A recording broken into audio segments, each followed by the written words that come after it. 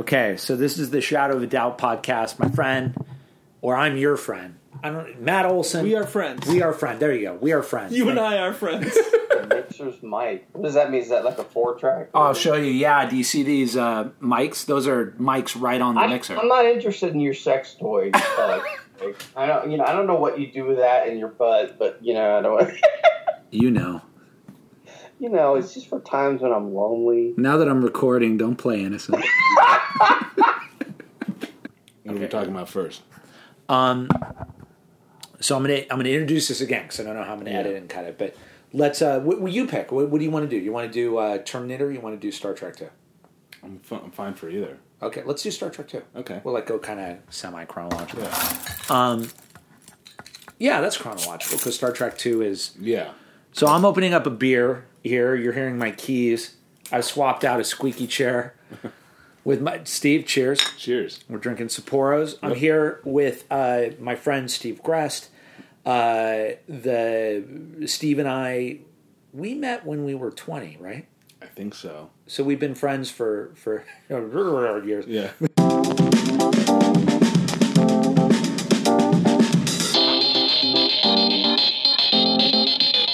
Hello, Secret Movie Clubbers, and welcome to Secret Movie Club Podcast 86. This episode today is unique. It's actually stitched together from a number of rough draft podcasts that we did before we really kicked off the podcast in 2020. So you're going to be hearing from some of my friends who are, I think, extremely talented, extremely funny. I love spending time with them. Matt Olson and I are going to talk about Hitchcock's Shadow of a Doubt. Brian Hatfield and I are going to actually talk about 3 other Hitchcocks, Rear Window, North by Northwest, and Psycho.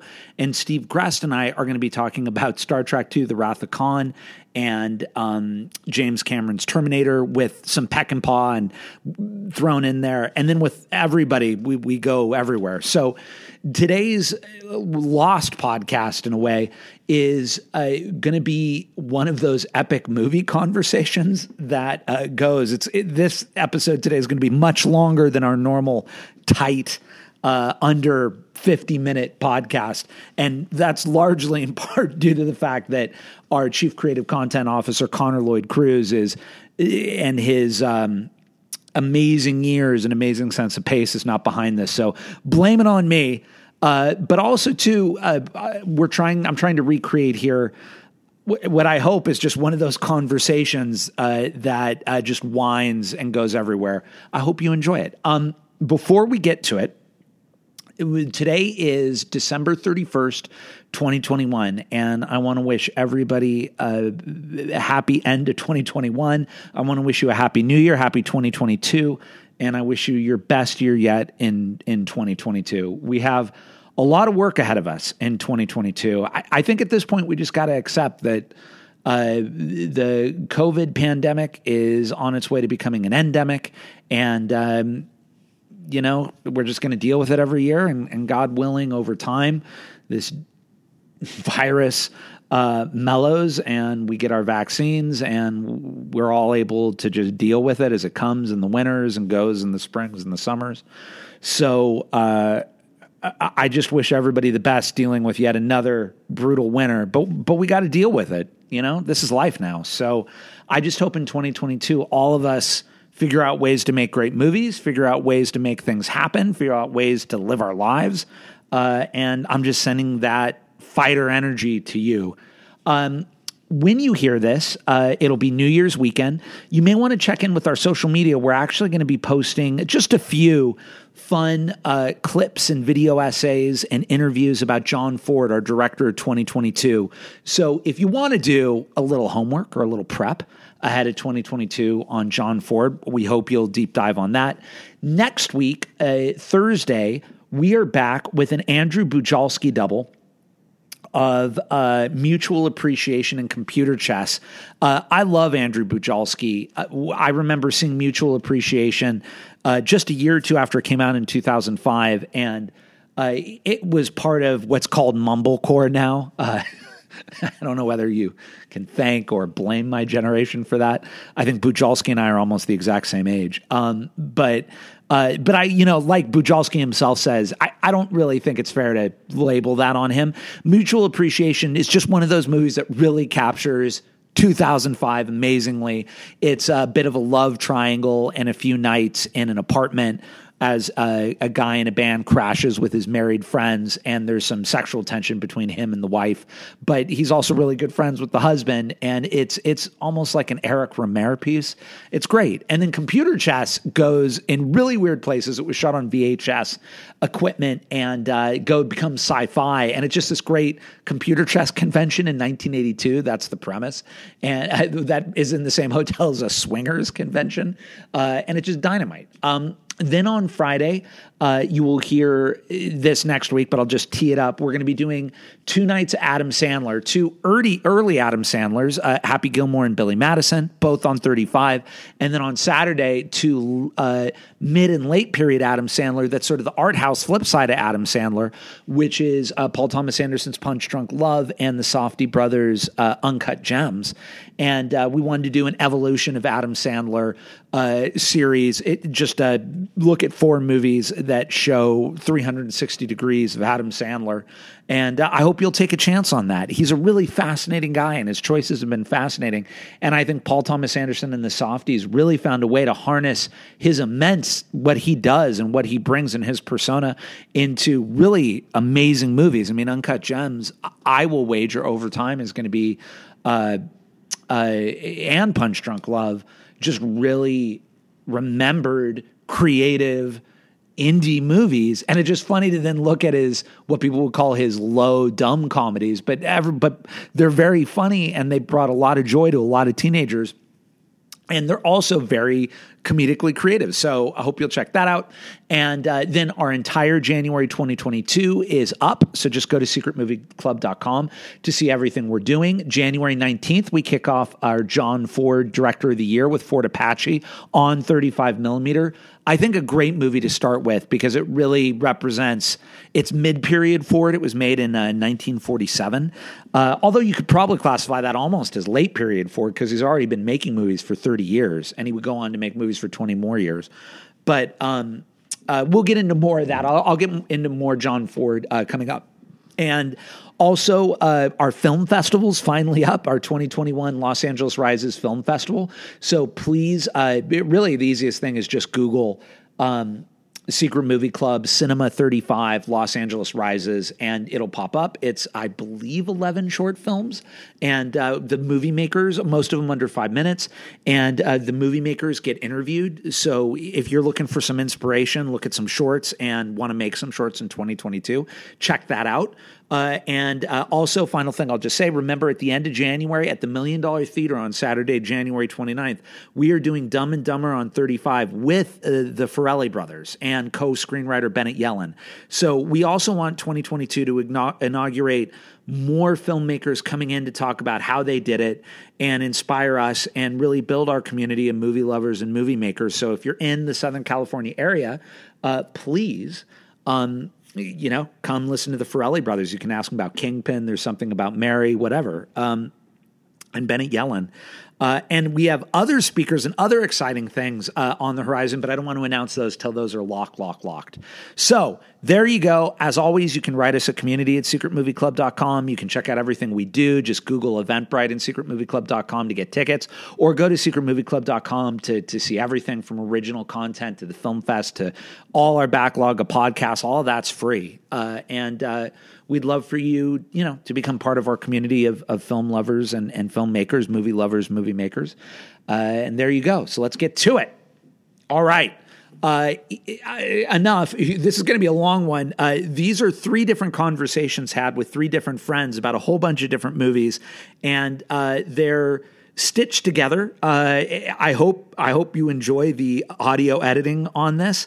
I tried to just keep the best of the best, but capture what it's like to just have one of those great winding, not to get highfalutin, because certainly they're not not like this, but in that great way that Russian novels, Tolstoy and Dostoevsky novels, somehow are so tight and yet at the same time so digressive. I don't know how the Russians do that. I think the best movie conversations are the same. So let's get to it. Hope you enjoy, and happy 2022. Yeah, so Shadow of a Doubt. Interestingly, I want you to start. If you, I'm happy to, but please do. You want? Okay, this is a movie from 1943, I believe. So we'll set it up. Alfred Hitchcock, Hitchcock's personal favorite of all the movies he made. Although I think he says that with a bit of qualification. I think probably Hitch is. I mean, I can't speak for him, but he may even be more proud of other movies. But he goes back to Shadow of a Doubt as, I think, a moment where he knew, as a filmmaker, he really achieved something, whether or not it was acknowledged by everybody. Interestingly, I think it's a movie that gains cachet over time among people who love movies, as evidenced by the fact that I thought Shadow of a Doubt, when we showed it for Secret Movie Club, was going to be 30 people. And we had 120. Yeah. We had 80 people walk up, or 70 people walk up. And only 90 walk out. Oh, nobody walked out. Nobody walked. Although we did have a splice. We did have it broke in the projector. There was a technical failure. And we'll talk about that in a moment. But people stayed. Yeah. Okay. So we showed in May a bunch of Hitchcock films, and as our last Hitchcock, we showed Shadow of a Doubt, 1943, Joseph Cotton, Teresa Wright, and a great cast Donald of Carey as the detective. McDonald Carey is famous because he was on Days of Our Lives for 30 years. Oh, I didn't know that. Yeah. Was he the detective she marries, or she's going to marry? Yeah. Oh, I didn't know that. He becomes the head of the family on Days of Our Lives. He's like a senior citizen at that point. But from the late 70s until 2000s, he was on Days of Our Lives. I never knew that. And her father, Henry Travers. Clarence from It's a Wonderful Life. Right. And then his friend Hume Cronin. What's the character's name? Cocoon. But Hume, I can't remember. He's the neighbor. Yeah. Anyway, so there are other famous people, or not famous, but people of note in that movie. Totally. Yeah. But Joseph Cotton, and basically, so the premise is a man is known as the Merry Widow Killer, Joseph Cotton. We know this from the beginning. And he's at the end of his rope. He's going to be caught, and he decides he's going to go back to his family. The script was written by Thornton Wilder with Hitchcock and Alma Rivera. I wish I could say her name right. Hitchcock's wife, Alma Hitchcock. And one other woman. Who I looked up, and she had an interesting screenwriting career. Hitch's... Tell me. She wrote Viva Las Vegas. Oh, wow. Yeah. Or was a credited writer on Viva Las Vegas. I don't know how many people wrote that. Or if anyone wrote that movie. Well, there were a number of writers on Shadow, but they were a team for sure. And essentially, so serial killer Uncle Charlie decides the only way I'm going to get out of this is to go home and basically go in hiding. And he... At home is his niece, who's named after him. Her name is also Charlie. And she reveres him and idolizes him. The whole family does. They have no idea about what he really does, that he's a killer. And he comes home, and initially everyone is overjoyed, mostly. And then there is this horrible breaking of illusion for niece Charlie as she comes to realize that her uncle might be the Merry Widow Killer. That would be my... That's great. Synopsis. Yeah. And you and I saw it just a few days ago, a week ago, essentially, a little less than a week, Memorial Day. And I would just put out there, it has always been in my top 5 Hitchcocks. I love it. And my favorite Hitch is Rear Window, for sure. Almost heads and tails. Although I'm at the point where I've seen it so many times, I don't want to see it too many times. Mm-hmm. But I love Rear Window. But Shadow, to me, is this movie where it's the gift that keeps on giving. I think about this a lot. There are movies where the first time you see them, you're like, oh my gosh. And then you see them again, and they're less than what you remembered. I would put forward many of the movies that win Best Picture. I would also say Spies Like Us. Right? Cary Grant's like, excuse me. I do believe you're sitting on my penis. And then, it's that always was a line in North by Northwest? No, that was a line from Dana Carvey. Oh. Anyway, but they shoot him straight on, like like this is the car, but behind them there's got to be something. So they rear project the cars, and they got really good at it in Psycho, because like the cop car that comes up behind, and that's off in the back, and you can tell it's a projected image behind them, and they're in the studio. We could tell today, but you know what's funny about all that stuff? Keep going. I'm sorry. What are you going to say? No, so like you can tell she's looking back at the cop car. It's the cop car, and then they must have gotten shots on location because the cop goes off to the right and takes an exit right as she was like, "Is he following me?" Because he had already stopped her. He had already stopped Janet Leigh. Right. After she was running away from the with the $40,000. Right. So, but yeah, let's go back. The conversation will go wherever. So rear projection. The funny thing about that, though, is now, you know, you never know, because like I'm talking as a 40-year-old, and I don't know how a 15-year-old would feel. But you know, like that never takes me out, and it's funny how much you can take if it's a good story. Like it's totally rear projection. They're clearly in a studio. They're clearly driving. And sometimes, I don't know if you notice this, in Casablanca, it's the only time I've really noticed it, but they dissolve the background while they're still in the car.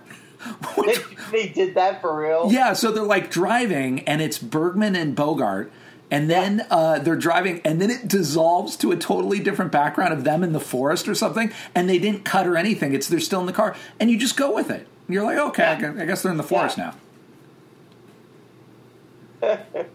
But but I was saying, have you ever seen that Robert Mitchum movie Thunder Road?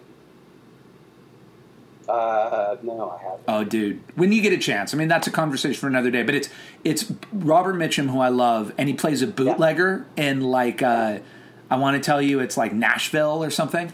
And but he's like he's in the mountains, and he's making moonshine, and it's like the only movie he directed. But there's a really famous scene where it's so cheaply done, and Bob Mitchum didn't care, that they're like these two characters talking, and they shot part of it in a real location, and then when it cuts to the reverse, it's literally a dude in front of a painted backdrop of a tree in a park. And really? And you watch it, and you're like, oh, but then you're like, whatever, and you just... It's a movie. Yeah, it's a movie. Oh, man. I mean, that's a whole... And we'll loop around. So, speaking of that, the Star Trek 2... Star Trek 2, Wrath of Khan. Yeah, well, but, you know, we were talking earlier when we were talking about Alien, about how sci-fi is the world of ideas. Yeah. And I think no franchise... Because I would say 2001 is the best sci-fi movie of all time, personally. But no franchise taps into that like Star Trek, which has always been about ideas. And Star Trek 2, Wrath of Khan... Now, I haven't seen all the Star Trek movies. Okay. And I think you may be more of a Trekkie than I am. I've seen 1, 2... We prefer Trekkers. Or Trek, sorry. No, I don't care. But I will say, just to lay this up, you know, and I know everyone knows this history... So Star Trek 1 came out, directed by Robert Wise, Sound and Music, West Side Story. I'm actually a fan of Star Trek 1. I know I think it's too long. I don't know that the payoff is worth all that build-up. I think it's a slow movie, to be sure. Sure. But I think the Voyager Viger thing, I find personally, like, I'm gratified. I think that's a cool plot point, to be honest. I haven't seen that movie in so long because I think that when I watched it the first time I fell asleep. Right. It's slow. And then maybe fell asleep 2 more times trying to finish it over the next couple nights, and I never revisited it. I'd be curious to see it again, but it is slow. Despite a kind of a cool plot point. Yeah. Kind of a cool premise. Well, and so the I just want to go on the record as saying I actually enjoy Star Trek 1. It would also be a movie if you put it on, I'd watch it again. However, having seen, I will just say I've seen 1, 2, 3, 4, 5. Didn't see Undiscovered Country, which I want to talk about a little bit.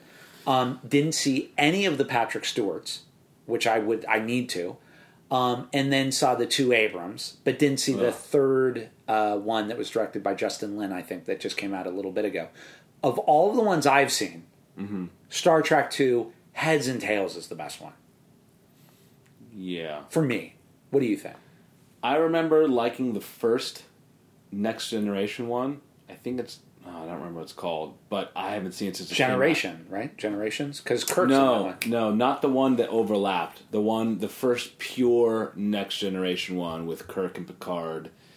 And I don't remember what it's called. Is the Borg in it? Oh, shoot. I feel like it's a time travel one, and I feel like... Oh, what's the name of the actor, the Scottish actor who was in Babe? Oh, James Cromwell. James Cromwell was in it. And I can't remember what it's called. I liked it, but I both liked it in 96 or 97 and last saw it in 96, 97. So that says that. Would you take it over... I'm going to look it up while we talk. Would you take it over Wrath of Khan? No, I don't think so. I'm just saying that was one that I liked. I mean, there's 5 and 6 are terrible. I barely remember them. Is Undiscovered Country not that great? I couldn't even tell you what happens in it. I mean, if someone was to give me a couple hints, I'd remember it, I guess, but... Here we go. Is that the one where they go... First Contact. First Contact, yeah.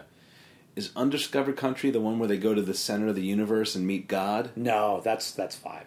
That's Final Frontier. That's the worst one. That is... Yeah, that might be the worst. I'm sorry to Mr. Shatner. Mr. Shatner directed it, but... there you go. No, Final Frontier I've never seen, but it's the one where like the Klingons are going to become part of the Federation, and then there's a sabotage. It's best as I remember. It's an entertaining movie, and nothing more, nothing less. I haven't seen it. It was directed by Nicholas Meyer. Who did Star Trek II: Wrath of Khan. But yeah, what are you going to say? Nicholas Meyer, who I read when he got hired to direct Star Trek II, had never even really, I don't even think, seen an episode of the original series. He had to be briefed on the franchise. But see, this is the thing that I find. So I want to throw this out because I listened to some Nicholas Meyer interviews. Only knew him as the Star Trek II: Wrath of Khan director. Realized he was this author. He directed a H.G. Wells picture. Yeah. He's still working today. He's done tons of projects. Actually, ended up doing the stories on a few other Star Trek pictures, but he said something, which you probably heard too, that I loved, and I think that great sci-fi, I love when I hear this. So the story I heard, if I'm telling it right, was he was like, I don't know how to do this movie, and like, I'm a New York author, and I'm in a Star Trek movie.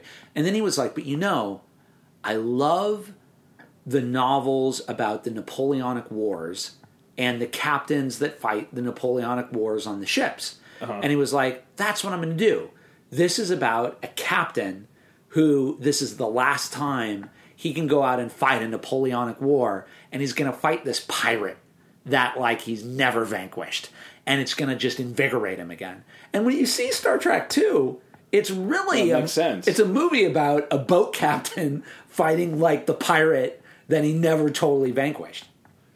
That makes total sense. And so much down to one of the things I don't like about Star Trek 2 is all the ridiculous, old-timey naval shit that's in it. And right. So much, their uniforms so much so that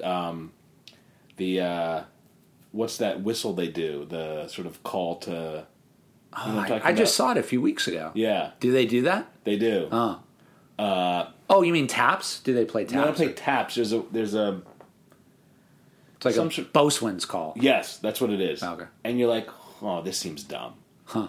But it is interesting that what's considered the best Star Trek movie is from a total outsider because he wasn't a slave to the Star Trek canon and the Star Trek mystique. And he wasn't doing fan servicing. Yeah. Well, yeah.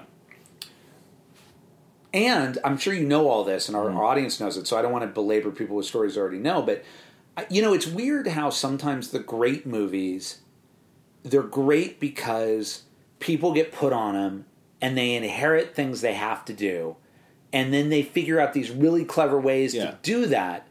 And so, I know you know the story, and our audience knows the story, I'll tell it real quickly, but, like, supposedly they had 6 scripts, and Nicholas Meyer came on, and the producer said, I don't even know if you want to do this, kid, because in 12 days, like, we've already hired Lucasfilm, ILM is doing the effects, we got to have a script in 12 days, and Meyer said, I'll write it. Just give me the scripts, and I'm just going to take what I like from this one. And it was like one was about the Genesis project, one was about Khan, one was where Kirk had a kid, and he was like he just took them. But the thing was the only way they could get Nimoy on was to tell him that they were going to kill him off. Right. Because Nimoy just did not want to do another Star Trek movie. And I think... Apparently he didn't like money. Well, and then he did. Yeah, exactly. Then he didn't want anything to do with Star Trek until he wanted to direct one or two of them. Then it was all about Star Trek. Yeah, and he mellowed. Yeah. But the thing I think that makes Star Trek 2 also really good is in a fan service movie... Yeah. And I guess people would take issue maybe because they do this in Star Wars all the time, but like when Spock dies, you're like, whoa, and it's a sacrifice. Yeah. And it's this probably the most emotionally wrenching moment in the Star Trek franchise because really it's a love story between Kirk and Spock. I mean, in some ways, yeah. Kirk and Spock, I mean, Kirk has a wife and a kid and they just like show up and he's like, oh, I got a wife, I got a kid. Well, not a wife, an old girlfriend. Right, old girlfriend. Right, they had to part ways. Yeah. He was off exploring the galaxy. What would you do if an old girlfriend showed up and you had a 23-year-old son? I don't know. I'd hope he was cool. What would that Otherwise, be? I'd be really bummed. But who's this dork? I don't know. It's a good question. But before we go down that rabbit hole, Yeah. well, it's exactly what you're saying. So all these other Star Trek movies, they're fan service. They're like this is going to be great because everyone's going to bring baggage to the table and they're going to understand why this plot's interesting. This is a guy who said, no, I don't know what this is about. I don't know anything about Star Trek. Sure, I'm sure he must know who Kirk and Spock were, and that's about it. Yeah, and he's not dumb. He's not dumb. He's going to get up to speed. But he sought out to make a movie that was interesting with or without these characters. Right. Which is maybe, we'd have to think about all Star Trek movies, but it might be the only movie that if you just made it non-Star Trek and just made it about a space captain and an old nemesis, might still work. Well, and the other thing, too, and I'm just riffing on the thing I said earlier, having seen it in the theaters just a month ago when we played it, the third act is essentially a naval battle. I mean, it's essentially Khan is in a ship and Kirk is in a ship, and they're circling each other. And, it's funny, we live in a period now in 2018 where I don't know that too many new folks are being really obsessed with naval battles. Right. But naval battles are pretty fascinating in terms of war and how you fight a naval battle because of what it takes to right a ship and turn a ship and when you're exposing your flank and all that stuff. And Kirk does this thing where they go into the nebula cloud. Yeah. And then suddenly but then Khan does this thing where he's like, F it, I'm going to blow this thing up. Right, I got the Ace Hulk. I got the Genesis device. Yeah. And the thing is, they can't go warp speed, right? So then Spock has to go in and fix the engine. But when you watch it, the movie slows down for this naval battle between two minds. And I think this goes to this thing why I think Star Trek 2 works really well, and I just want to put it to you.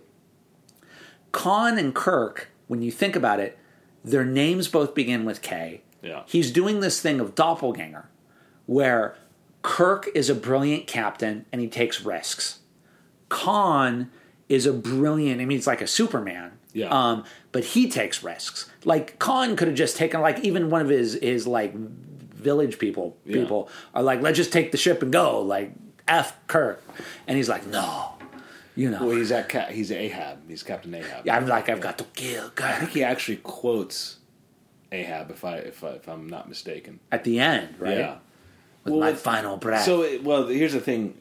I don't know if you know this, but they couldn't get Ricardo Montalban and the Star Trek cast at the same time because he was doing Fantasy Island. Yeah. So and this is one of the I think one of the things that could have put the film over the top. I mean, when you think about it, you don't realize that when you watch a movie, but they never meet face to face. Right. And I think that is a failing of the movie. For the build-up, you want to see them face-to-face. They just see each other on monitors. this is a production issue that they ran into, and you don't notice it when you're watching it sort of after the fact. But that being said, it does slow down in the third act.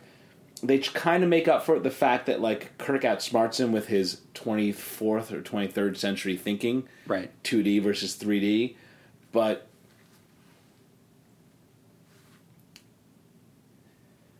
I lost my train of thought there. Well, it sounds like you have some misgivings, some hesitations about Star I feel Trek, like when I watched it, and because we've talked about the big things of the movie, we haven't talked about the movie in nuts and bolts. It starts off great.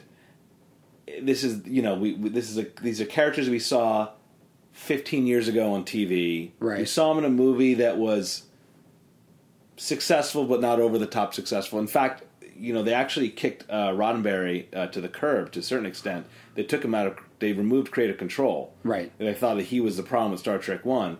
So they took it away from him. Who knows what the movie would have been with him in charge. Have you heard that story? Can I tell you real quick? Sure. And I want to do this. I'll tell real quickly because So Roddenberry pitched Star Trek 2, and his pitch was the Klingons discover that they can rule the universe if they go back to one moment in time, and they change that one moment in time. And that one moment in time is the JFK assassination. Yeah. And they go back to make sure that JFK can live. And then the Star Trek crew goes back to 1963, and Spock is the man on the grassy knoll who kills JFK so that the Klingons don't rule the universe. And I guess Paramount read that like treatment and was like, no. It's funny. I didn't know that. I knew it was about JFK, but I didn't know that specific about Spock. On one hand, you're like, this is great sort of late 70s, early 80s commentary on and just a twist of a take on a moment that really shook America. On the other hand, it doesn't sound like Star Trek. I was about to say that sounds like a really great Twilight Zone movie, Right? Yeah. but I do think the idea of Spock on the grassy knoll though is kind of offensive. great. No, I think it's great. But that being said, like I don't see how that would just wouldn't become silly. Right. Spock and Kirk running around 1963 Dallas or whatever. Right. Well, and but it's to your point. So they took him off. Nicholas Meyer rewrote the story, Yeah. and then your misgivings about the movie. So I think it starts Dynamite. It starts Dynamite, and we got Admiral Kirk. Although I gotta be honest, the opening with Kirstie Alley and they do the Kobayashi Maru, and it kind of strange, credulity because I know it's supposed to be a set on a star base, but they got explosions going off, and she's doing it with Spock and Bones and Sulu, I think, is there, and Uhura, and they're all acting as if they're dead. And you're just like, oh, this is ridiculous. That being said, the whole thing with Kirk and he's been promoted. It's that age-old thing where he should be happy with his promotion, but of course he's not, right? Because he's just withering away, and he gets the glasses as a president, doesn't even know what they are. There's all this stuff about age, and then of course he gets back in the saddle by necessity because he happens to be on the ship when they need him. But he's been made a desk jockey. Yeah, it's the death of the death of the cowboy or something like that, right?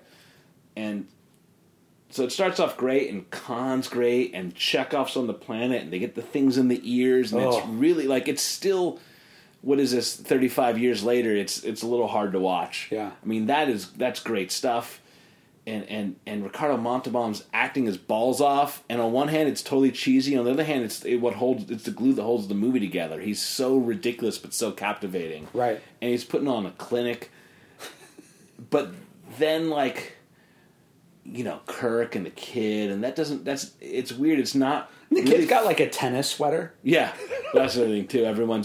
And also one of the other scientists doesn't have sleeves on his shirt, and he's got they're showing off his arms. You're like, what kind of space station is this? But that's not fully realized or fleshed out or explored. And then his old girlfriend, and then you're right. Then it just gets into this sort of space naval battle. And I think what holds the second half of the movie together is Khan. Well, but this is the thing to me that's really interesting that I think great movies do, and it goes back to Shakespeare, is and Kurosawa does it brilliantly, is your villain needs to be, in his own way, completely justified in his logic and a shadow character of your hero. Right. To the point where you realize that what separates your hero from your villain are things that are in some ways fairly fragile, that your hero could be the villain in different circumstances and the villain could be the hero. And then it's this battle of wills. And I think it's often better when your villain is... I always think it's better when your hero is below the villain. And your hero starting from a subordinate position of, you're like, how is this hero going to beat this villain? This villain's just too good. Right. You know, I think that's always better. It always seems to work. Like, you and I love Indiana Jones. And Indiana Jones is always starting behind the 8 ball. You know, I mean, he always like taking on the Nazis. And he's always just like, okay, I guess I'll figure this out. But I think in Star Trek 2, too, you get Kirk and Khan. And what you're saying is when you talk about like a clinic, I mean, when you talk about two folks that love to chew scenery, I mean, you got Shatner and Montalban. Shatner's ridiculous. And I mean, not to mention the rest of them, Bones. And then James Doohan's just doing his thing, and he's got the weird nephew who dies. And there's like, I don't think you saw it in the theatrical, but there's some extra stuff. I think the only DVD right now is a director's cut that's got extra stuff of his nephew that's just awful. Oh, really? Oh. No, we didn't see that. We saw the theatrical. You're better off for it. But still, there's that scene where like they get attacked by Khan. Do they eat haggis and quote some Robert Burns poetry? No, but anyway, so I'll tell you in a second. But remember, there's a scene they get attacked, and he's like, damage report, and then like, you know, he goes to leave the bridge, and then James Doohan's then holding like this crewman, right? Yeah, and you're both like, "Aww." That's supposed to be Scotty's nephew. Oh, that not really. No, that's well not established, really clear in the movie. But like, there's a scene where Kirk is doing a inspection. He goes and inspects the engineering, and this one ensign or whatever, almost like talks back to him. He's like, "Sir, this is a fine ship, and I mean, if you can't see it yourself, you don't know, you know, your elbow from a, you know, space creature." You know, he says some space creature was supposed to laugh, right? And it's like at a Happy Days or something, and he's like, and he goes over to you know, Sky. He's like, "What's this guy's?" He's like, "Oh, it's my sister's kid."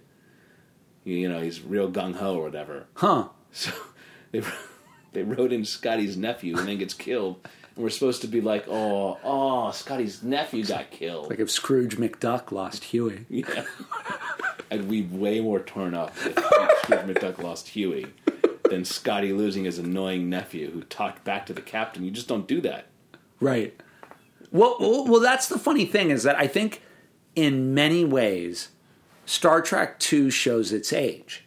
It is a movie from 1982, complete with that thing where they talk about the Genesis device, and it's like the first prolonged CGI effect, where they show the planet and stuff. And there's certainly a lot that, like, also there's a scene in the movie where Kirstie Alley shows up in like a slinky silk negligee, and in the elevator, and she's like, and she's just talking to Kirk, and you're like, oh, Kirstie Alley.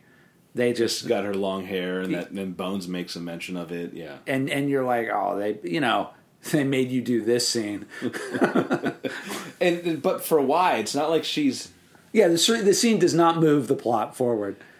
Yeah, and it's not like her other than Kirk's like sexy, and also Kirk's like, I think I'd like to bone her, but I won't. That's like literally the point of that scene. Yeah, it pays off in no way. Right. But, you know, in this weird way that movies that work. You know, it's funny because I think most of us, if we're being brutal and honest, right? No bullshit. No, I'm going to just like defend this movie because I'm going to defend this movie. If we have these moments of humility where it's like, okay, enough bullshit, work or doesn't work. Mm-hmm. Star Trek 2 works. Sure. And it works, I think, because it's this story of a captain who comes alive again. Yeah. And he comes back and he's like, you know, it's like Color of Money. I mean, it's literally, you could show Color of Money in Star Trek too. It's literally like, I'm back. Well, yeah. So much so that besides Spock, none of the other Star Trek characters have anything to do in the movie. Sky doesn't have anything to do. That's why I assume why they gave him a nephew to have one emotional scene. Uhura's got nothing to do. Sulu's got nothing to do. Chekhov does have something to do, but strictly plot. Has nothing to do with Chekhov, the character. Right. Bones is just there to be... Bones. Yeah, and also just to comment on Kirk. And then, I don't even know if Spock has that much to do until the end. I mean, it really is a movie about Kirk and Khan. Right. So much so that they could have replaced everyone else, and no one would give a shit. Right. It's funny, you who can we put... We're going to have Ricardo Montalban chewing up the scenery, and he won't be the most ridiculous actor in the movie. Because we still got Shatner. Yeah, but that's Shatner's shining moment. I mean, okay, so it's funny. I wonder how William Shatner feels being this strange icon of our generation, because Shatner almost means something to like our generation that I think even William Shatner must be a bit confused by. But it's also a testament to him that, I mean, here's a guy who's been acting for 50 plus years, and he's relevant in his way to each successive generation. So, Bill Shatner has nothing to apologize about anything. But that Shatner acting, it never was a better fit than in Star Trek II. I mean, I find Shatner a lot of fun in Star Trek II. I think it's William Shatner's. I mean, is there another time where he was better, more enjoyable, where it was a better fit? That's a tough one. I haven't seen the other movies in so long. The TV shows might be a different question. Yeah. He's got some... I feel like he's got a couple of good scenes in Star Trek 3, but it's been a long time. Yeah. Because that one, he's got another nemesis. It's a Klingon. I can't remember the whole plot. I can't. Kills the guy in a fun way. I will say that. Draws him a hot bath. Seduces him. Loofahs him to death. No, you're right. It's two leads chewing up the scenery. And that's fun to watch. It is fun to watch. Yeah. Yeah. Connery's like, this is City Alpha 6. Or City Alpha 5, whatever. And we didn't even mention the fact that he yells Khan. Which is ridiculous. Ridiculously awesome. Or just ridiculous. Depending on the way you see it. And what I would say about Shadow, and I just want to throw this to you, is... Okay. Oh, you want to talk about Shadow of a Doubt? I would. Oh, okay. Is that okay? Yeah, that's fine. All right. Sorry, man. Sorry to be a downer. Sorry to harsh your buzz, man. To me, Shadow actually does this very weird thing. They're both named Charlie. They're doppelgangers. He's a killer. In the end, she kills him, so she becomes a killer. She has it in her to kill. He has killed. They're both exceptional in comparison to everything around them. She is exceptional, but has some kind of moral compass. In the traditional sense, killing is bad. He is exceptional, doesn't have that moral compass, but has a view of the world that's very hard to refute. Which is that, I mean, there's that line where he says, the world is hell. What does it matter what we do in it? Which is about the most badass thing a villain can say to a good person. To be like, you know it's hell, I know it's hell. That I kill people in the grand scheme of the universe has no import whatsoever. Well, this is like Harry Lime in The Third Man. Harry Lime, right? And I think that when you're somebody who does believe in ethics and morality and some kind of karmic, cosmic, transcendent something, which I do, that is the toughest argument to face. Because I think the strongest argument atheists can put to believers is are you seeing things as they really are? Or are you seeing them as you want to see them? And Uncle Charlie, Joseph Cotten, arguably sees things as they really are. And says to Charlie, all this shit about humans killing humans and whatever, bullshit. Yeah. Humans kill humans. That's a given. I just see through it. And I'm getting mine. You're hung up with Americana and religion and the church and what everybody has told you. But that's your thing. You're hung up with systems. I'm not hung up by systems. But the thing about the movie that I love is that Charlie, Uncle Charlie, he's like at the end of his rope and he says it. Whether you think that what I just said is a fiction or there's bearing to it, Uncle Charlie can't exist in the world. He's at the end of his rope, even if he's seeing too clearly. Niece Charlie, Teresa Wright, is terrified because she's as intelligent as Uncle Charlie, and they have a psychic bond, and they can see through the illusion, but she refuses to go where Uncle Charlie goes. It's interesting. So they make a point a couple times in the movie of emphasizing that Charlie says to her uncle, "We are the same person," or Uncle says to Charlie, "We are the same person." Right. Make that very clear, right? So Charlie, Uncle Charlie, Joseph Cotten. Yeah.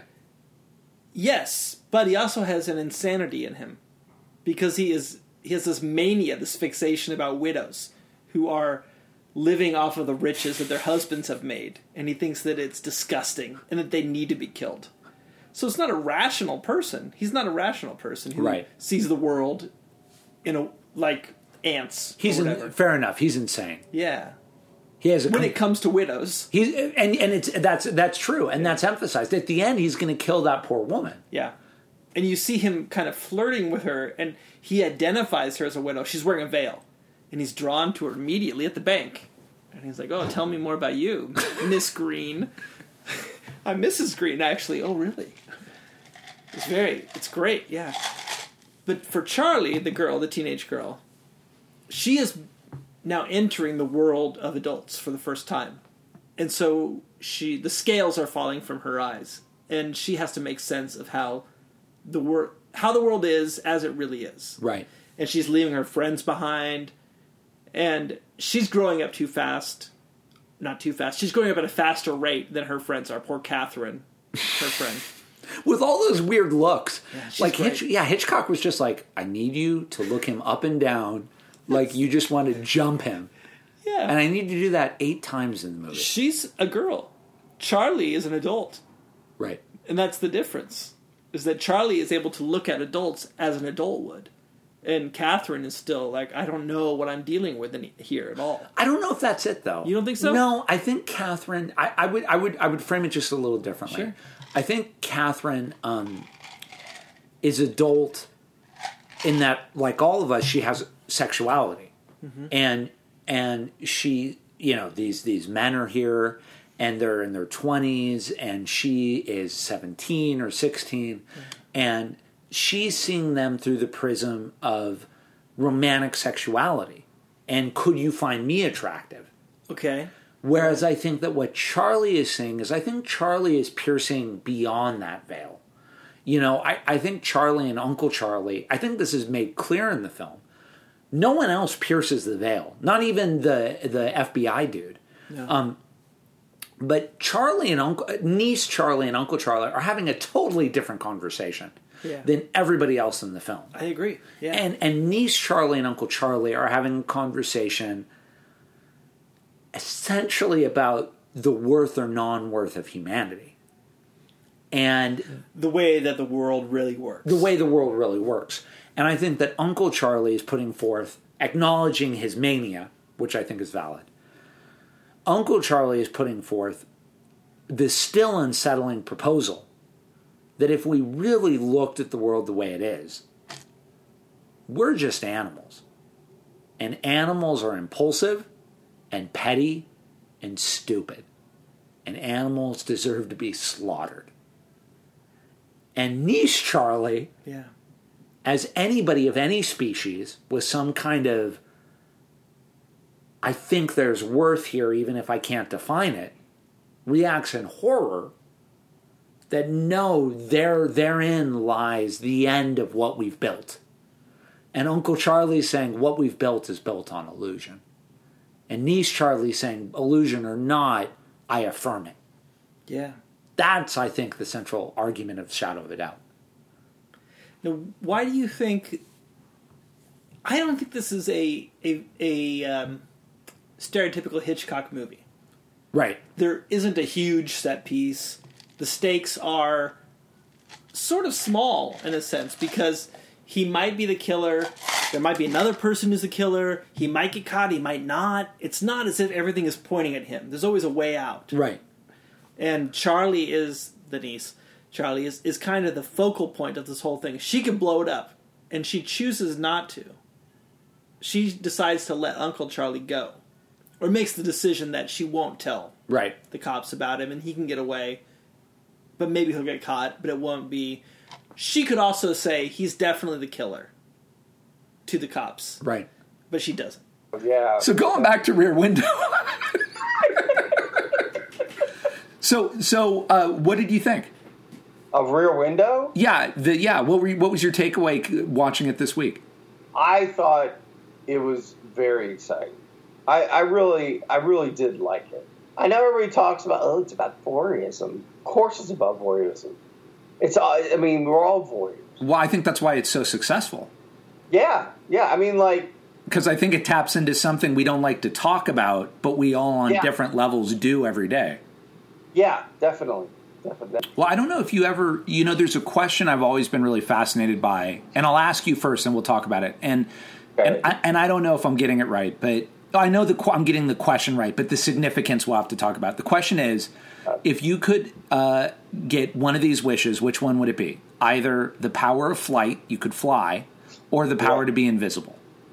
Oh, fly. Definitely. And fly, absolutely. That was like a no-brainer for me. And they were saying that but for you and I, and we're friends, but they were saying, I think, and I'll have to look this up, but if you wish for flight, it tends to mean that you're a dreamer and you're not very realistic.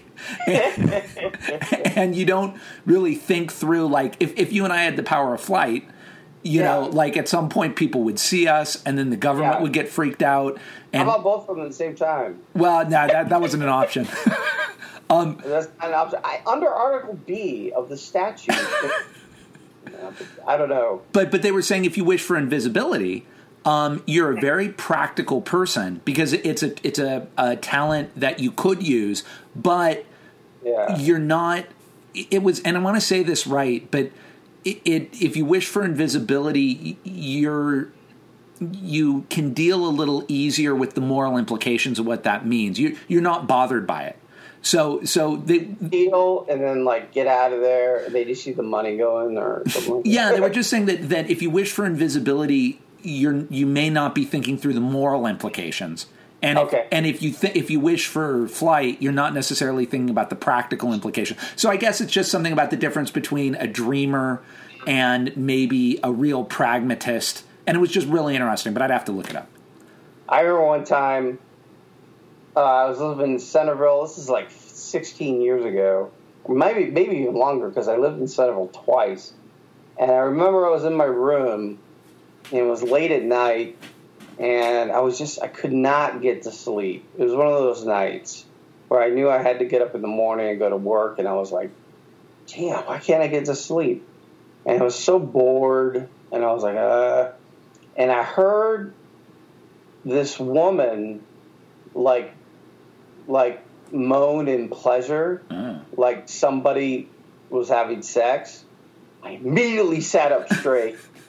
And I went to the window, and I was like, what's that? What's that? And then I never heard it again. It was just like this one-time thing. And I was like, oh. Dude, it was a succubus. It was a succubus. And she came to my door, and she said, Brian, you give me $2, I'll make you holler. Really? So anyway. That's all the succubus charge? Not, she doesn't want your soul or anything? Or to do her bidding in the world of the living? She just wants $2? It was $2. The succubus. That's $2. I mean, that's really. Give me $2. I'm gonna suck your dick. You can say whatever you want, dog. I'll edit it and I'll give it to you before we post it so you can approve. Don't censor. You know, talking about sex, because this is important, because that's the ultimate. That's like, because really, no, I don't want to watch somebody kill someone. I don't want to see that. In a way, what Rear Window is, and the irony, of course, is he doesn't even see it. He just hears it in the movie. He's like sleeping and he hears the scream. That's how he starts to like, whoa, what happened? But he is looking at all the other windows for sure, and he's looking at like Miss Lonely Heart's window, and he looks into the newly. So he does look. And I think the newlyweds window, because I think hearing people have sex or catching people have sex is like the 3 7s on the slot machine of voyeurism. You know what I mean? Like, and when I totally, and when I was at USC, I lived in a 2 up, 2 down building. That you may have even come to at some point. I was there forever, but it was 2 up, 2 down. And the family downstairs was a Mexican family, the Flores family, and I became really good friends with them still to this day. And the dad, Jesus Flores, would sell shrimp cocktails out of his van, ceviche cocktails, and it was delicious. I would buy that shit all the time. And then like a hard tortilla shell and marisco, so it was delicious. So when I would come home, he would often be coming home, and we'd talk, and he'd allow me to practice my Spanish with him, and, you know, Señor Jesus, ¿cómo está? ¿Qué pasó? All that. Well, we're talking outside one day, and the same thing. We were surrounded by 2 apartment buildings. One was a college building, one was just a residential building. And we hear just like moaning in pleasure. And not only moaning in pleasure, but like this girl's having Tostios. And she's, I mean, like it, and there was the college building, so they were probably in their, you know, teens or 20s. And just for the context of the story, I think I'm like 25 at the time, 24. And Señor Jesus and I were talking, and, you know, at first we try to be like, not acknowledge it, you know? And it just keeps going, and it gets louder. And I mean, it's just like, I'm going to have to perform this a little for you, forgive me. But I mean, like, it's literally like, she's just like, oh my God. Oh yeah. Oh, hit it. Oh yeah. Hit it. Oh, you know, and like, and then Señor Jesus and I are listening, and we stop, and he looks at me, and in Spanish he goes, Goyo, este es un sonido muy bonito. It's like, Craig, this is a beautiful sound. And I was totally with him. I was like, that is a beautiful sound. And then he and I were just like, this is beautiful. The sound of lovemaking. This is great. I want to have a cigarette. That would be really nerdy if we came to blows over movies. Peckinpah almost came to blows. I mean, that was with a reporter, though. About what? I think at the premiere of The Wild Bunch. So, oh, really? Yeah. What did the reporter say? I think he was talking shit. Uh-huh. It was too violent. Peckinpah was a weird cat, though. Yeah. I mean, I was talking to another buddy about this, and I think this deserves. First off, I really like Sam Peckinpah, and I am a huge fan of Wild Bunch and Straw Dogs. Mm-hmm. So I want to just go on the record, like, a huge fan. Yeah. And I really like Getaway and The Ballad of Cable Hogue and Pat Garrett and Billy the Kid. Yeah. I like all of them. Even Ride the High Country. Not Ride. That's that was him. It's okay. Ride the High Country. That was his first movie. Yeah.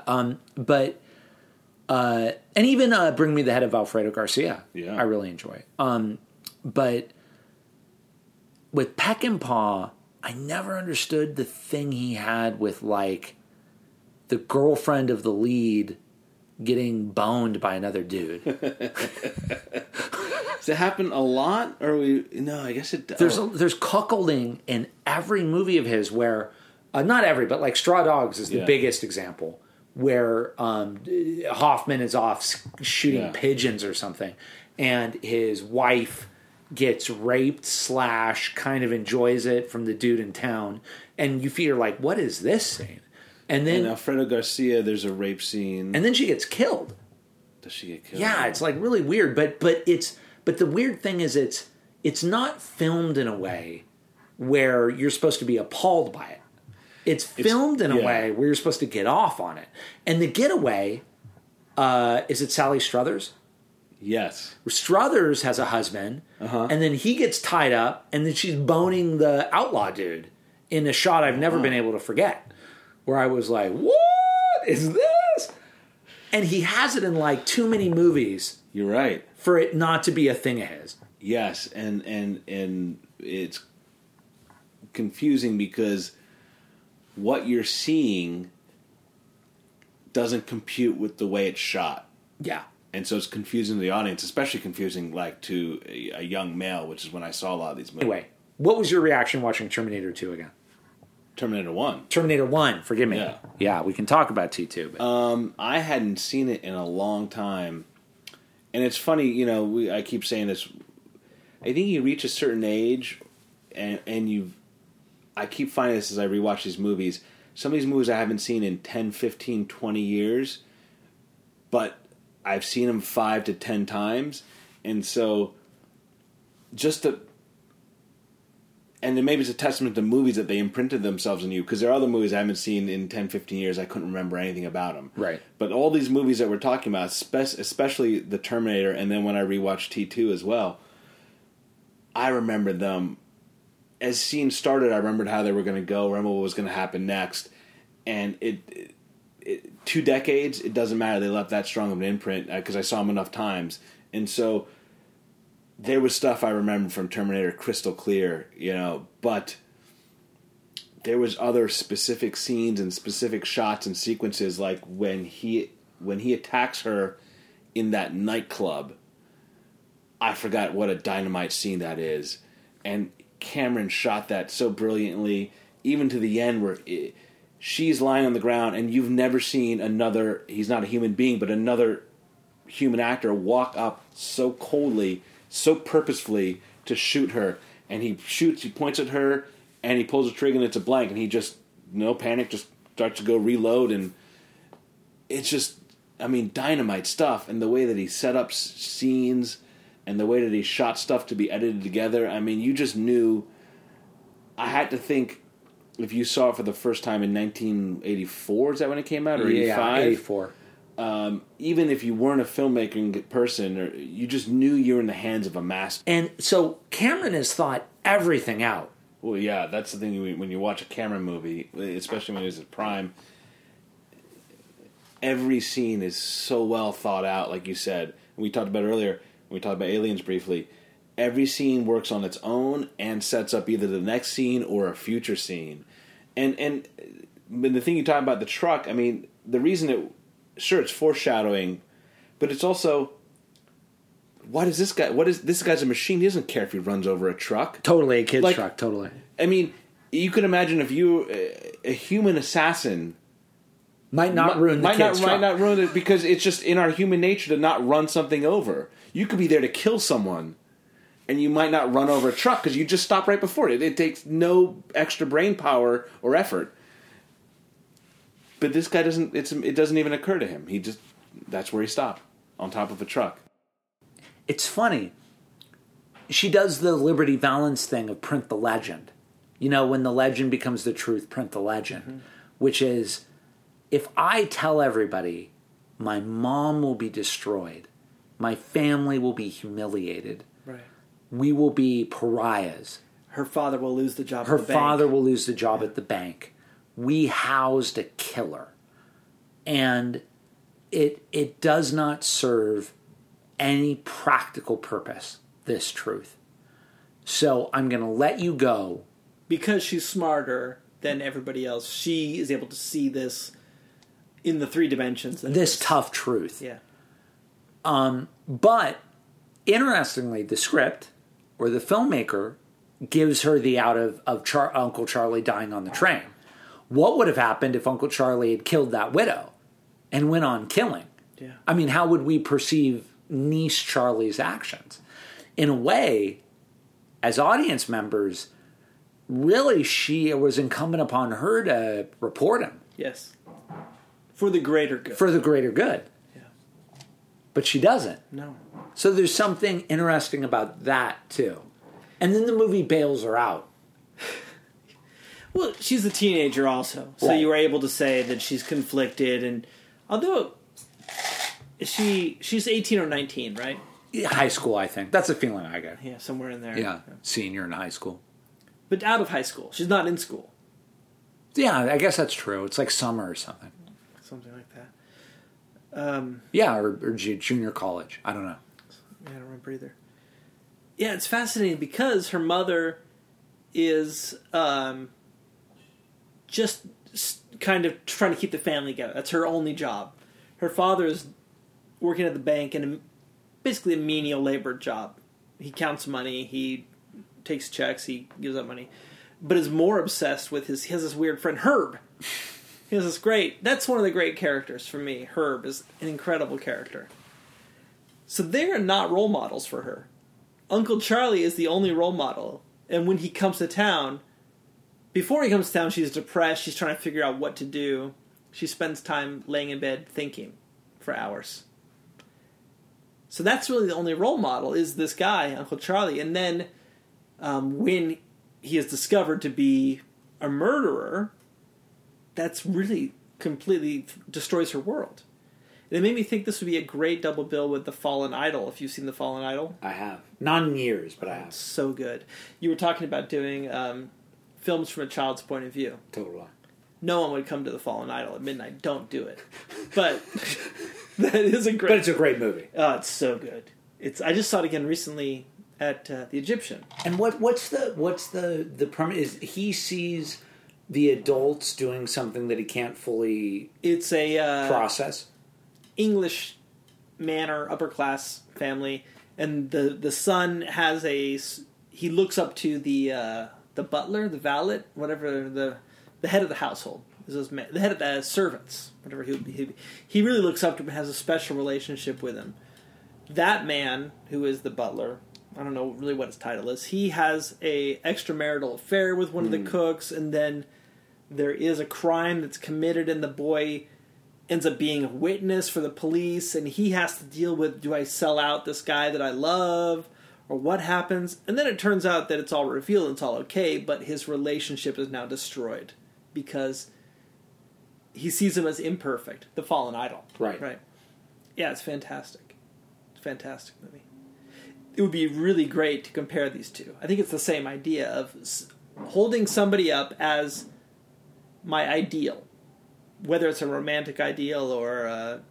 in either one of these movies, is it a romantic ideal, but a life ideal. And then to find out that there is more to this person, and the more is not good. Well, let me throw a curveball in here. Do it. Does Charlie become Agent Dale Cooper? Ah! Who is a person who has seen it, knows that they are good, but is willing to explore and get as much information as they can about the dark side of the world. Oh, dude, that's brilliant. Do you like that? Oh. You know, and it almost goes back to the first thing we were saying about your wall of photos in your apartment, which is they're in the end with all great stuff. There's something that is just unexplainable. That, you know, whatever your talent is in life, you have a feel for it.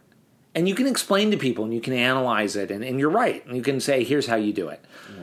But other people won't quite stick the landing. Or they won't quite, you know, I mean, it's just something you somehow understand the recipe. Yeah. And with the great filmmakers, there's somehow this weird balance between clarity and simplicity and collaboration and trust and respect. And they get it. And they're like, you know, you're going to add this up, but I'm going to make this clear for you. Yeah. And I think that most of us, 99.9% of us, the non-Camerons, the non-Spielbergs, the non-Hitchcocks, the non-Kubricks, we try to explain too much. Or we try to explain too little. Yeah. We were talking about Antonioni. I think there's also the thing of, I'm not going to explain anything. Yeah. And that's bullshit. You know, I don't know where I am. Why are they doing this? I don't get any motivations. That's the point. No. That's a David Lynch film, Craig. No, Stevie. Let's not go there. Stevie. You're not going to throw down the Lynch gauntlet. Lynch is one of the masters. I don't know if if anyone listening to the Terminator wants to listen to hear about David Lynch right now. Fair enough.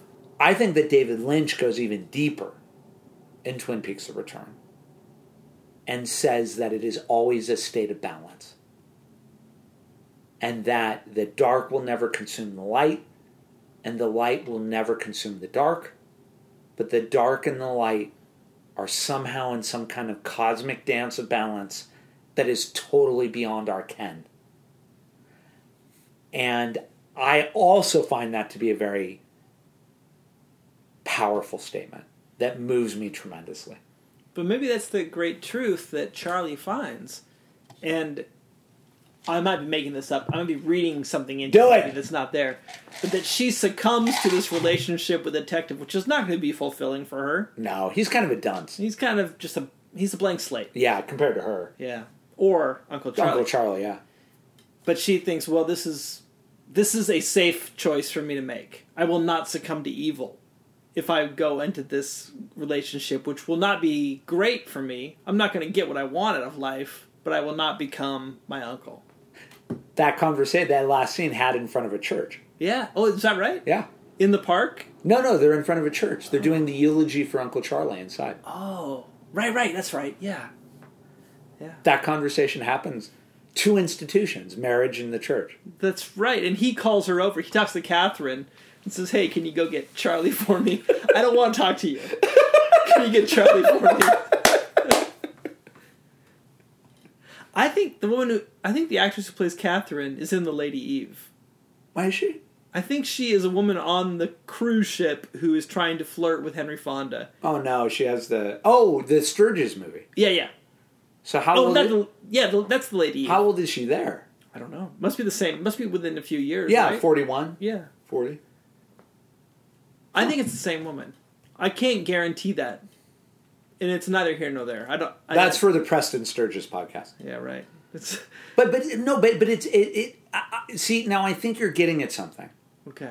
And maybe this is where we wrap it up because 10,000 years of human history has not resolved this question. Maybe this is a tragedy for Charlie. This whole story. Well, so talking about Rear Window. Rear Window. I thought it was more exciting of a movie than North by Northwest. I thought it was more exciting. Why was that? Yeah, let's just transition. Why was that? It was like... I agree with you, by the way. You could see James Stewart, and it wasn't until like halfway or a third of the way through the movie that he got his lens out, the big lens that he put on one of his cameras, and then he was looking through the camera. Because he had binoculars at first, and then he had like the zoom lens. Yeah. So he's looking, and like he's seeing all these things play out, and you got the beautiful woman who's a dancer. Off to his left is the couple, and like every time the guy goes to the window and he rolls it up and he has a cigarette, the lady says, "Charlie," or something like that, right. Whatever the guy's name is, and he goes, "Damn, I gotta get back to pounding." It's that joke, and like kids are like, "What is that?" Was she nagging him for anything? He's like, "Oh, I gotta go back." It's funny what you're saying because I love North by Northwest. The thing though with North by Northwest is it's intentionally, I think, a little ridiculous. And so you watch it and it's just pure fun, pure popcorn. Cary Grant is so suave, Eva Marie Saint is so beautiful, James Mason is so urbane. All these crazy things happen. The story is ludicrous, but it's just so fun. But Rear Window could happen. And I think that Rear Window, in a way, you are on the edge of your seat because it's not outside the realm of possibility that somebody in your apartment complex could kill someone, and then you're like, what do I do? And then if they become aware that then you're screwed.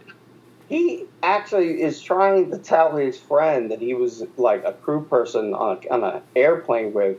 He's now a detective. He would come in and listen to James Stewart's story. Yeah, Wendell Corey.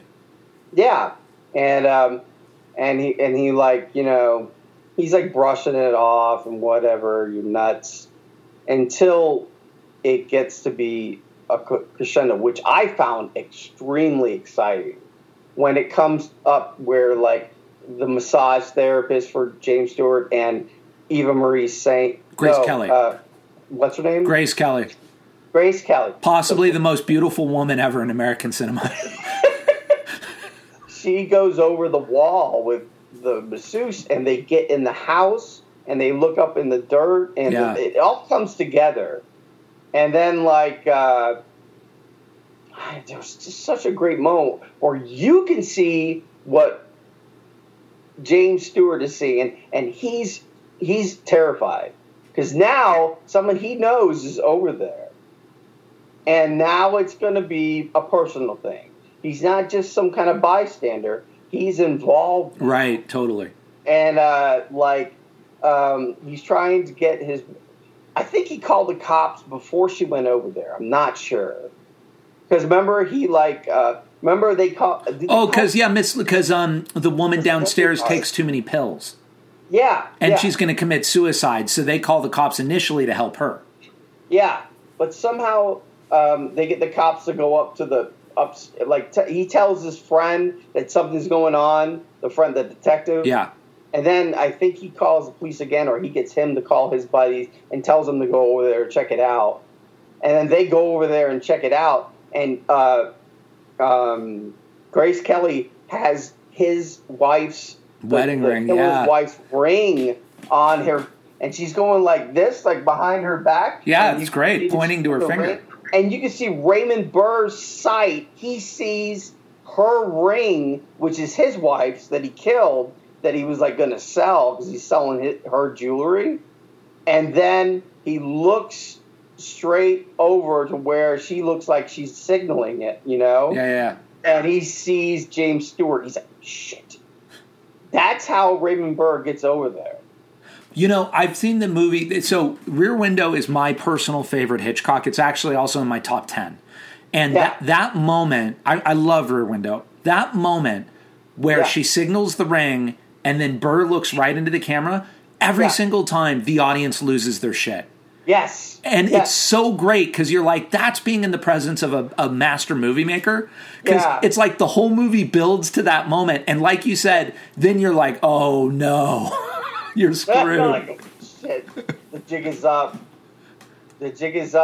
Yeah. She's just like, it's just almost hard to believe that someone looked like that.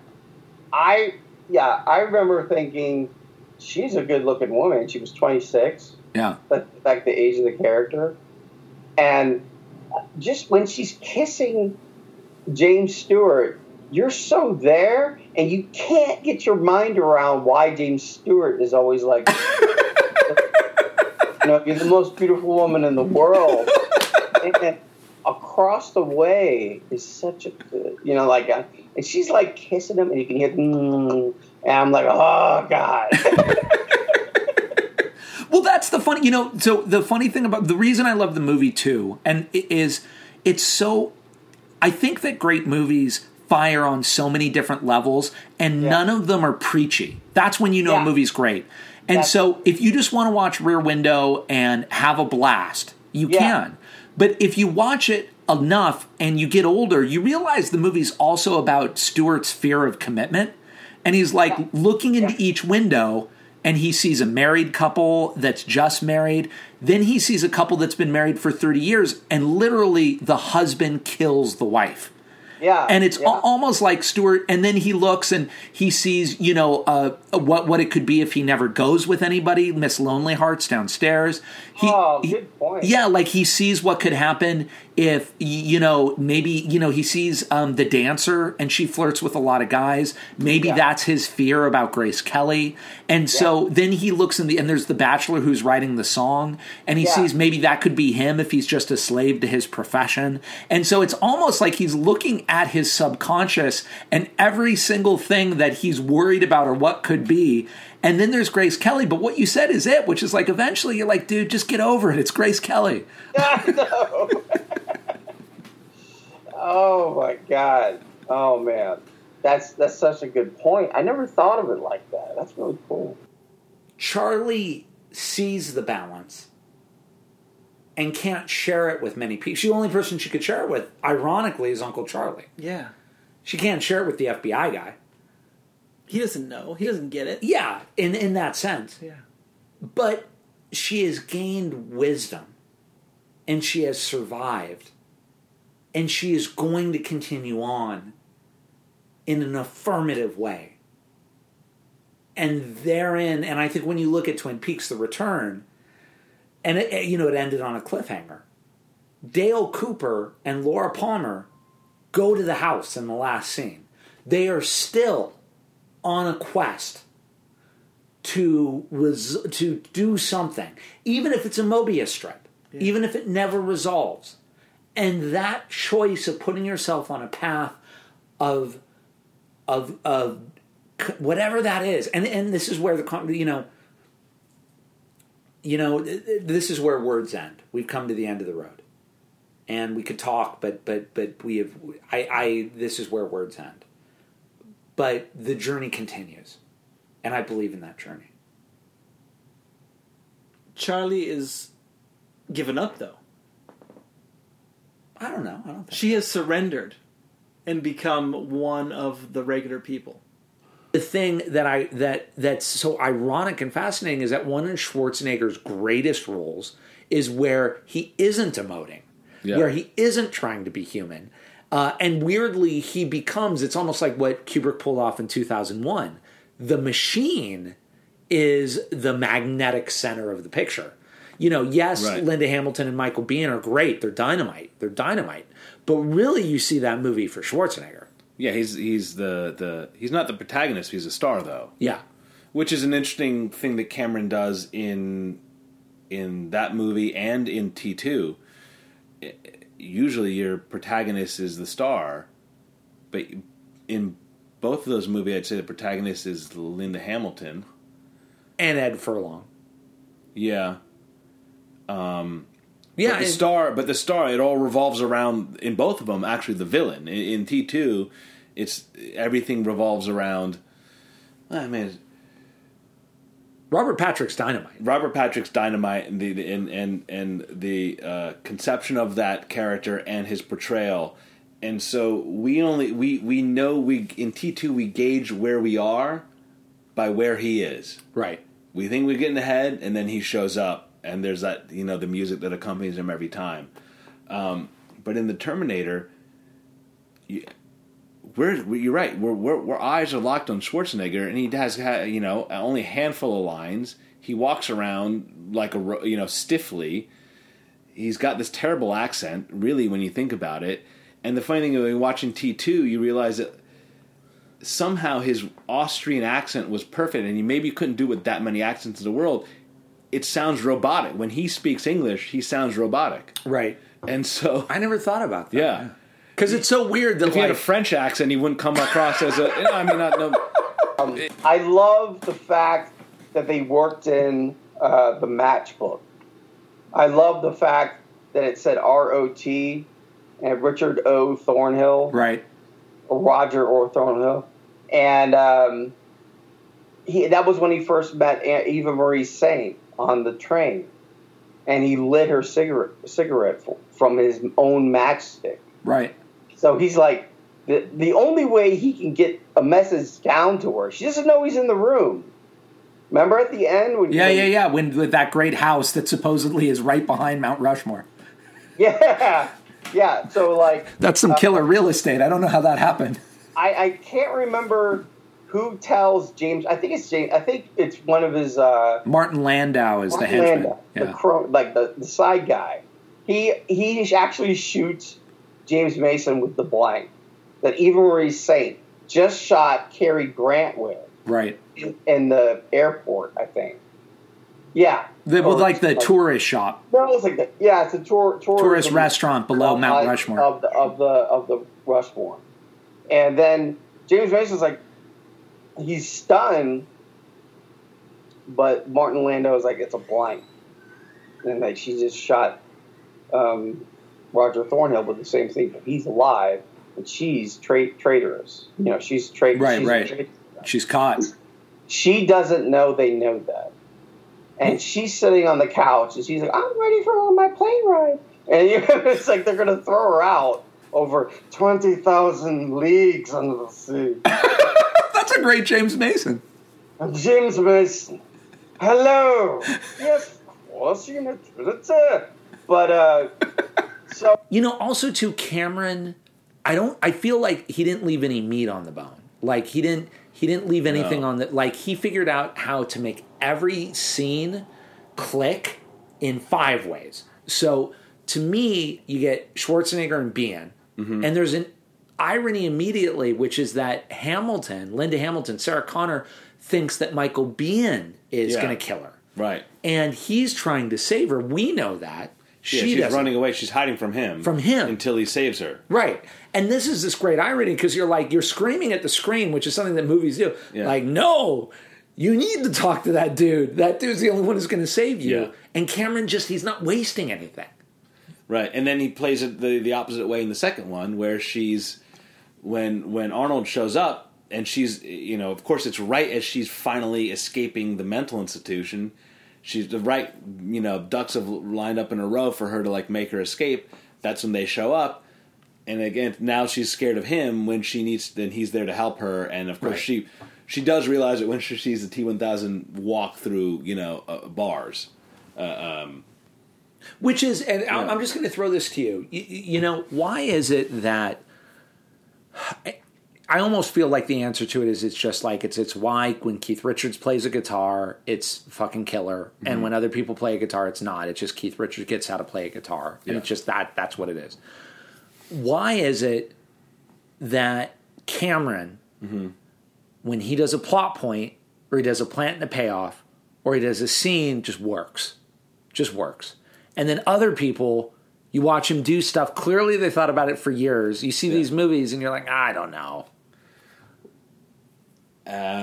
Well, without specifics to go off of, what I would say is that a lot of times when people have thought about stuff for years, they don't, it's that overthought, and then maybe it no longer fits in the movie, and they can't kill their babies and all that sort of stuff. Yeah. The other thing is what I keep saying, with Cameron, the plants, they're not just plants; they also work in the scene. When he plants something for a payoff later, it also works in the scene in which it's a plant. Which is how plants are supposed to work. Yeah. You're not supposed to... look, if you're really, really savvy moviegoer, you still spot them, but you don't mind it because they're not gratuitous to the scene they're in. They still play in, they still affect the scene, they still make that scene great.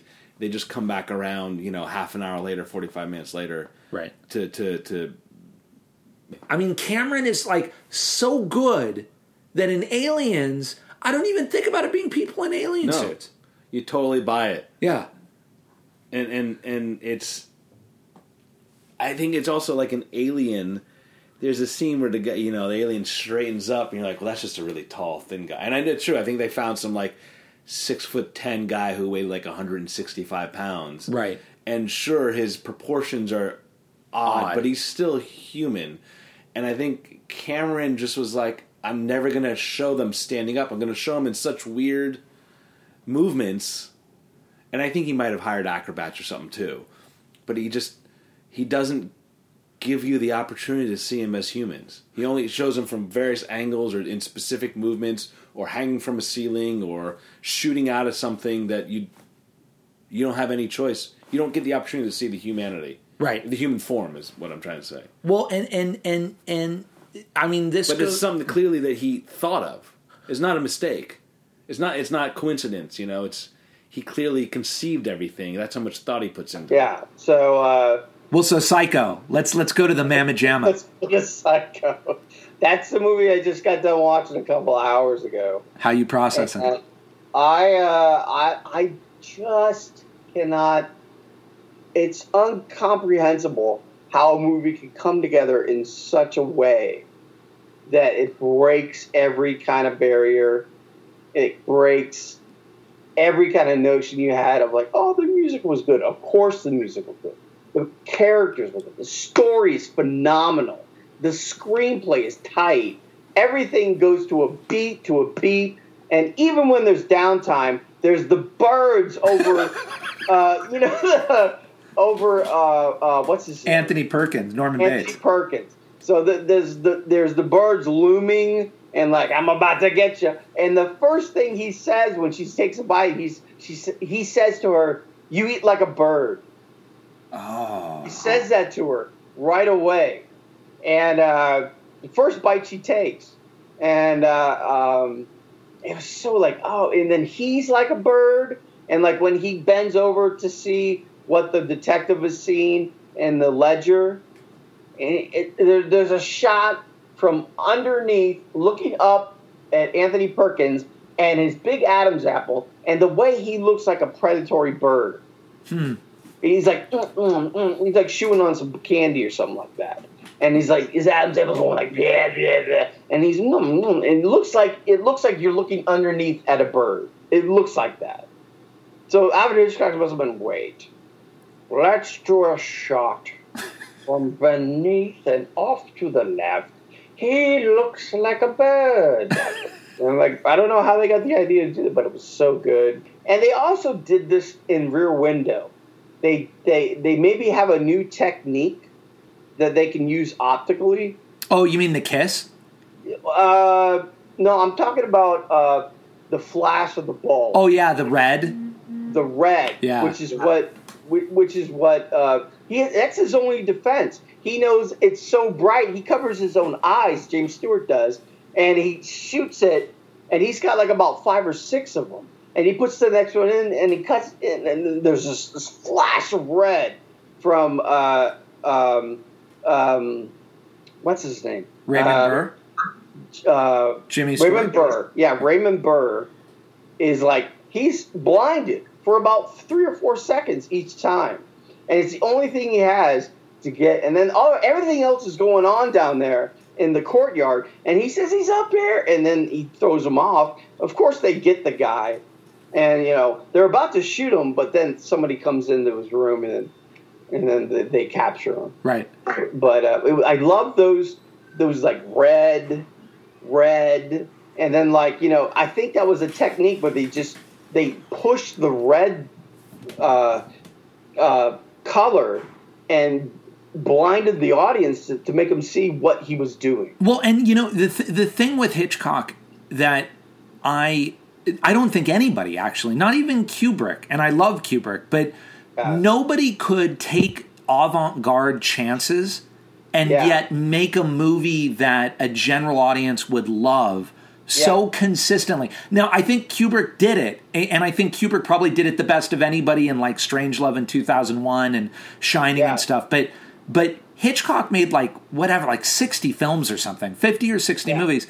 And in so many of them, he's taking these crazy chances and doing these things. And it's like he figured out a way, if I make it a murder mystery where you're really into the story, I can take some nutty chances. And like in Psycho, I know everybody talks about it, but that movie's still jarring and brilliant, where it's like you're following her and then she's out of the story 30 minutes into it. And then you're like, where the fuck is the story going to go now? Yeah, and then he like buries the car in the swamp, and you're like, the money. That's all you're thinking of. But like that's like what we think of today. And I remember this when I was a kid, when I was like 8 or 10 years old. I already knew he was his own mother. Right. I already knew that because my mom. Oh, you remember Psycho? He was his own mother, and I was like, what are you talking about? And then I watched the movie. Why are you telling me that, Mom? That's pretty unsettling. I was like, I saw the movie when I was 12, and I was like, he's nuts. And it was just like, I knew the end. It's going to be so well known down the road that Sixth Sense. Oh, he's dead the whole time. But I think it's great that you brought up Sixth Sense, and I think Sixth Sense is a dynamite movie. I saw Sixth Sense and didn't know the twist. I didn't either. Yeah. And I would still see it again because I think it's so well done. But I have to say, I think Psycho is you have to put it at the top of movies that have twists that even after you know the twist, you can watch it again and again and again and again. Psycho, to this day, it is unsettling. It is. And then when you get to that last scene where, and I think the last scene is so crazy because the psychiatrist or whatever explains, and you're like, yeah, that's satisfying. You've given us the explanation. But when you go back to Norman and he just looks into the camera, you're like, that explanation doesn't make me feel comfortable at all. Yeah, he's like, I won't even swat that fire. They'll see. And he looks up at the camera. I've never seen a more evil look from a villain. It looked, he's like, I was like, oh. Oh, man. And you were talking about something, this is the other thing that's so unsettling about the film, and it's not an effect or a sequence. It's that, Janet Leigh, I think the reason the movie is so jarring and sticks with us too is, she does a bad thing. She steals money. But she's not a bad person, and you certainly don't want to see any harm come to her. And then she has the conversation with Norman, and she decides to return it. So it's like, she's made this thing of like, I'm going to be a good person. I'm going to do the right thing. And Hitchcock really messes with us because in movies, when a character does something that's morally right, we expect them to be okay. And the next thing that happens is she gets killed. And you're like, what the... Holy shit. Because it's so like, and then what happens is that the mother murders her in the shower. My gratitude to my father, among many things, he was a wonderful father, was he loved action movies. And I love action films, and I really don't like when people poo-poo action movies. Right. It really gets on my nerves because, along with horror, action is the cinematic language that crosses borders. Every country can watch an action movie and love it. Mm-hmm. And to make a great action movie is extremely hard. And so the thing I was thinking about, when I saw Mad Max Fury Road, which I'm a big fan of, I think you and I may differ a little bit on that, but I love Fury Road. Are you a Fury Road fan? I know we saw it together. I liked it. Okay. Yeah. So, George Miller, same thing. I'm a huge Road Warrior fan. I'm a huge Fury Road fan. I'm a huge Aliens fan. I'm a huge Terminator T2 fan. That kind of filmmaking, I think, we'll have to get Cameron on a podcast, or George Miller, I think is very laborious. Yeah. And very painstaking because you have to shoot a ton of inserts, a ton of very exact shots. You have to set up the spatial relationships of everything. You have to set up how everyone's in danger. You have to pull the stunts off. You have to make people think people are in danger when they're clearly not. You have to do all this smoke and mirror stuff. And I feel like, you hear these stories like we shot that sequence for a month. Yeah. We shot that, and it's 3 minutes in the movie. So we're talking about Psycho, and when I think of Psycho, I do think of, I think of it in the same way I think of 2001, which is a movie that just changed everything. Everything. Yes. And to this day, it's so amazing that really everything that came after it doesn't really match it. You can't really say like, oh, Psycho was good until this movie came. And you can't really say like 2001 was good until this sci-fi movie came. No, they're classics because they stand the test of time. Aliens, Terminator T2, even Wrath of Khan, and then earlier you talked about Jaws. You know what all those movies have in common? Bad guys that are relentless. Oh, yeah. Even Khan, even though he's only human out of him. They're killing machines. They're killing machines. Yeah. They cannot be bargained with. They cannot be rationalized with. They are going to pursue until you kill them. That's true of the Aliens. That's true of the Terminator. That's true of Jaws. And it's actually true of Khan. And they don't really even have a weakness or character flaw. No. You just have to figure out how to stop the unstoppable. Yeah. I don't know that I read it. I hear that. But, I mean, what would the alternative be? What would the alternative ending be? She starts killing rich dudes? Well, no. Weirdos stuff. She realizes that this detective is not a person that she can relate to. That's true. And she says, I need to find my place in the world instead of becoming this guy's wife and having and becoming my mother. Right. Yeah. Billy Wilder in this thing. I only watched 20 minutes of it. The Billy Wilder vocal or Schlongdorf Billy speaks. He said another thing about Ernst Lubitsch, who I love and he loved. But he said, most filmmakers' tendencies is to go 2 + 2 = 4. Also, 1 + 3 = 4. Also, 4 + 0 = 4. Just so you know it equals 4. Right. Yeah. And he said, Lubitsch said 2 + 2. And stopped. And he said, that's what he let you add it up. And that's what made Lubitsch. And I was like, oh, Billy Wilder. Oh, man. Okay, well, let's leave it on that open question. Open questions. Okay. Pound it out, third podcast. Boom. Thank you, Matt. My pleasure. It's been an awesome experience. I love this. Well, I'm going to cut it together. I'll send it to you. Take a listen. Make sure you like it. All right. And I mean, we'll talk in the next week or two anyway. Yeah, do it again. Yeah, and there'll be plenty more movies. And this is the inaugural podcast, A Secret Movie Club. And it was with Brian Hatfield. What's your middle name, Brian? Joseph. Brian Joseph Hatfield, May 11th, 2018.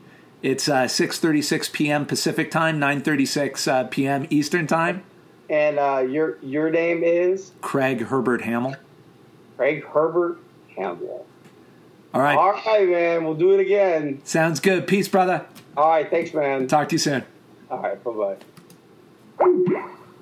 You were talking about clarity and knowing when to explain. I think what it is maybe it's trust that we can put together the elements of the story that are human, but knowing that they have to put together the parts that are, I don't want to say not human. No, totally. But they have to do their job. Yeah. The audience can't know the cinematic space. Yeah. That's not fair. Right. So I think you're right. I think you've hit it. A good director does her or his job. My job is to lay out the rules. Yeah. But then I'm not going to explain the rules to you and play the game. I'm going to let you play the game with me. Yeah. But you know the rules, I know the rules, let's play together. All right. Anything else you want to say about Terminator? We'll wrap it up. Tonight, oh man, it's 11:10. Oh, Marta. It's early. Wife. It is. We should. I would say that it's 32 years old. 34 years old. Still dynamite. And it's still dynamite. It's as good as it ever was. Maybe better. It certainly stands out from the bunch. Yeah. In the 80s, it could have been seen as, hey, that was a great movie. But again, like these other movies we talk about, if you haven't seen it, go see it. There's a reason why we're still talking about it. It kicks ass. And also real fast, it does something else. We forgot to mention, there's a scene where she goes to the cops, and the cops, because she knows that someone's killing Sarah Connors. Yeah. And so they're like, oh, maybe it's a weird serial killer who's just killing everyone with his name or going down the phone book, whatever. Stay here. This is the safest place you can be. This is in the middle of a police station. There's 35 cops. You couldn't be in a safer place. And Cameron shows that not even that place is safe from the Terminator. That's pretty ballsy. Yeah. That's like kind of brilliant. Yeah. Like everything. If you're not safe in the middle of a police station surrounded by 35 cops, where are you safe? Right. Right. And he does the great thing of she, in the end, kills the Terminator. Yeah. It's that thing of the hero is totally inadequate in a way. Mm-hmm. In other ways, they're totally matched, as she is. Because Linda Hamilton's great in T1 and T2. Yeah. But in some ways, as a regular human being who's a waitress, yeah, she's totally unmatched to this killing machine. And that's okay because she's just a regular person. She's not. It's not like these other movies where like the especially sometimes these movies with a female sort of victim, for lack of a better word, as their main character, where they're just feeble. You know, there's no way she's a regular person. There's no way she's matched for this thing.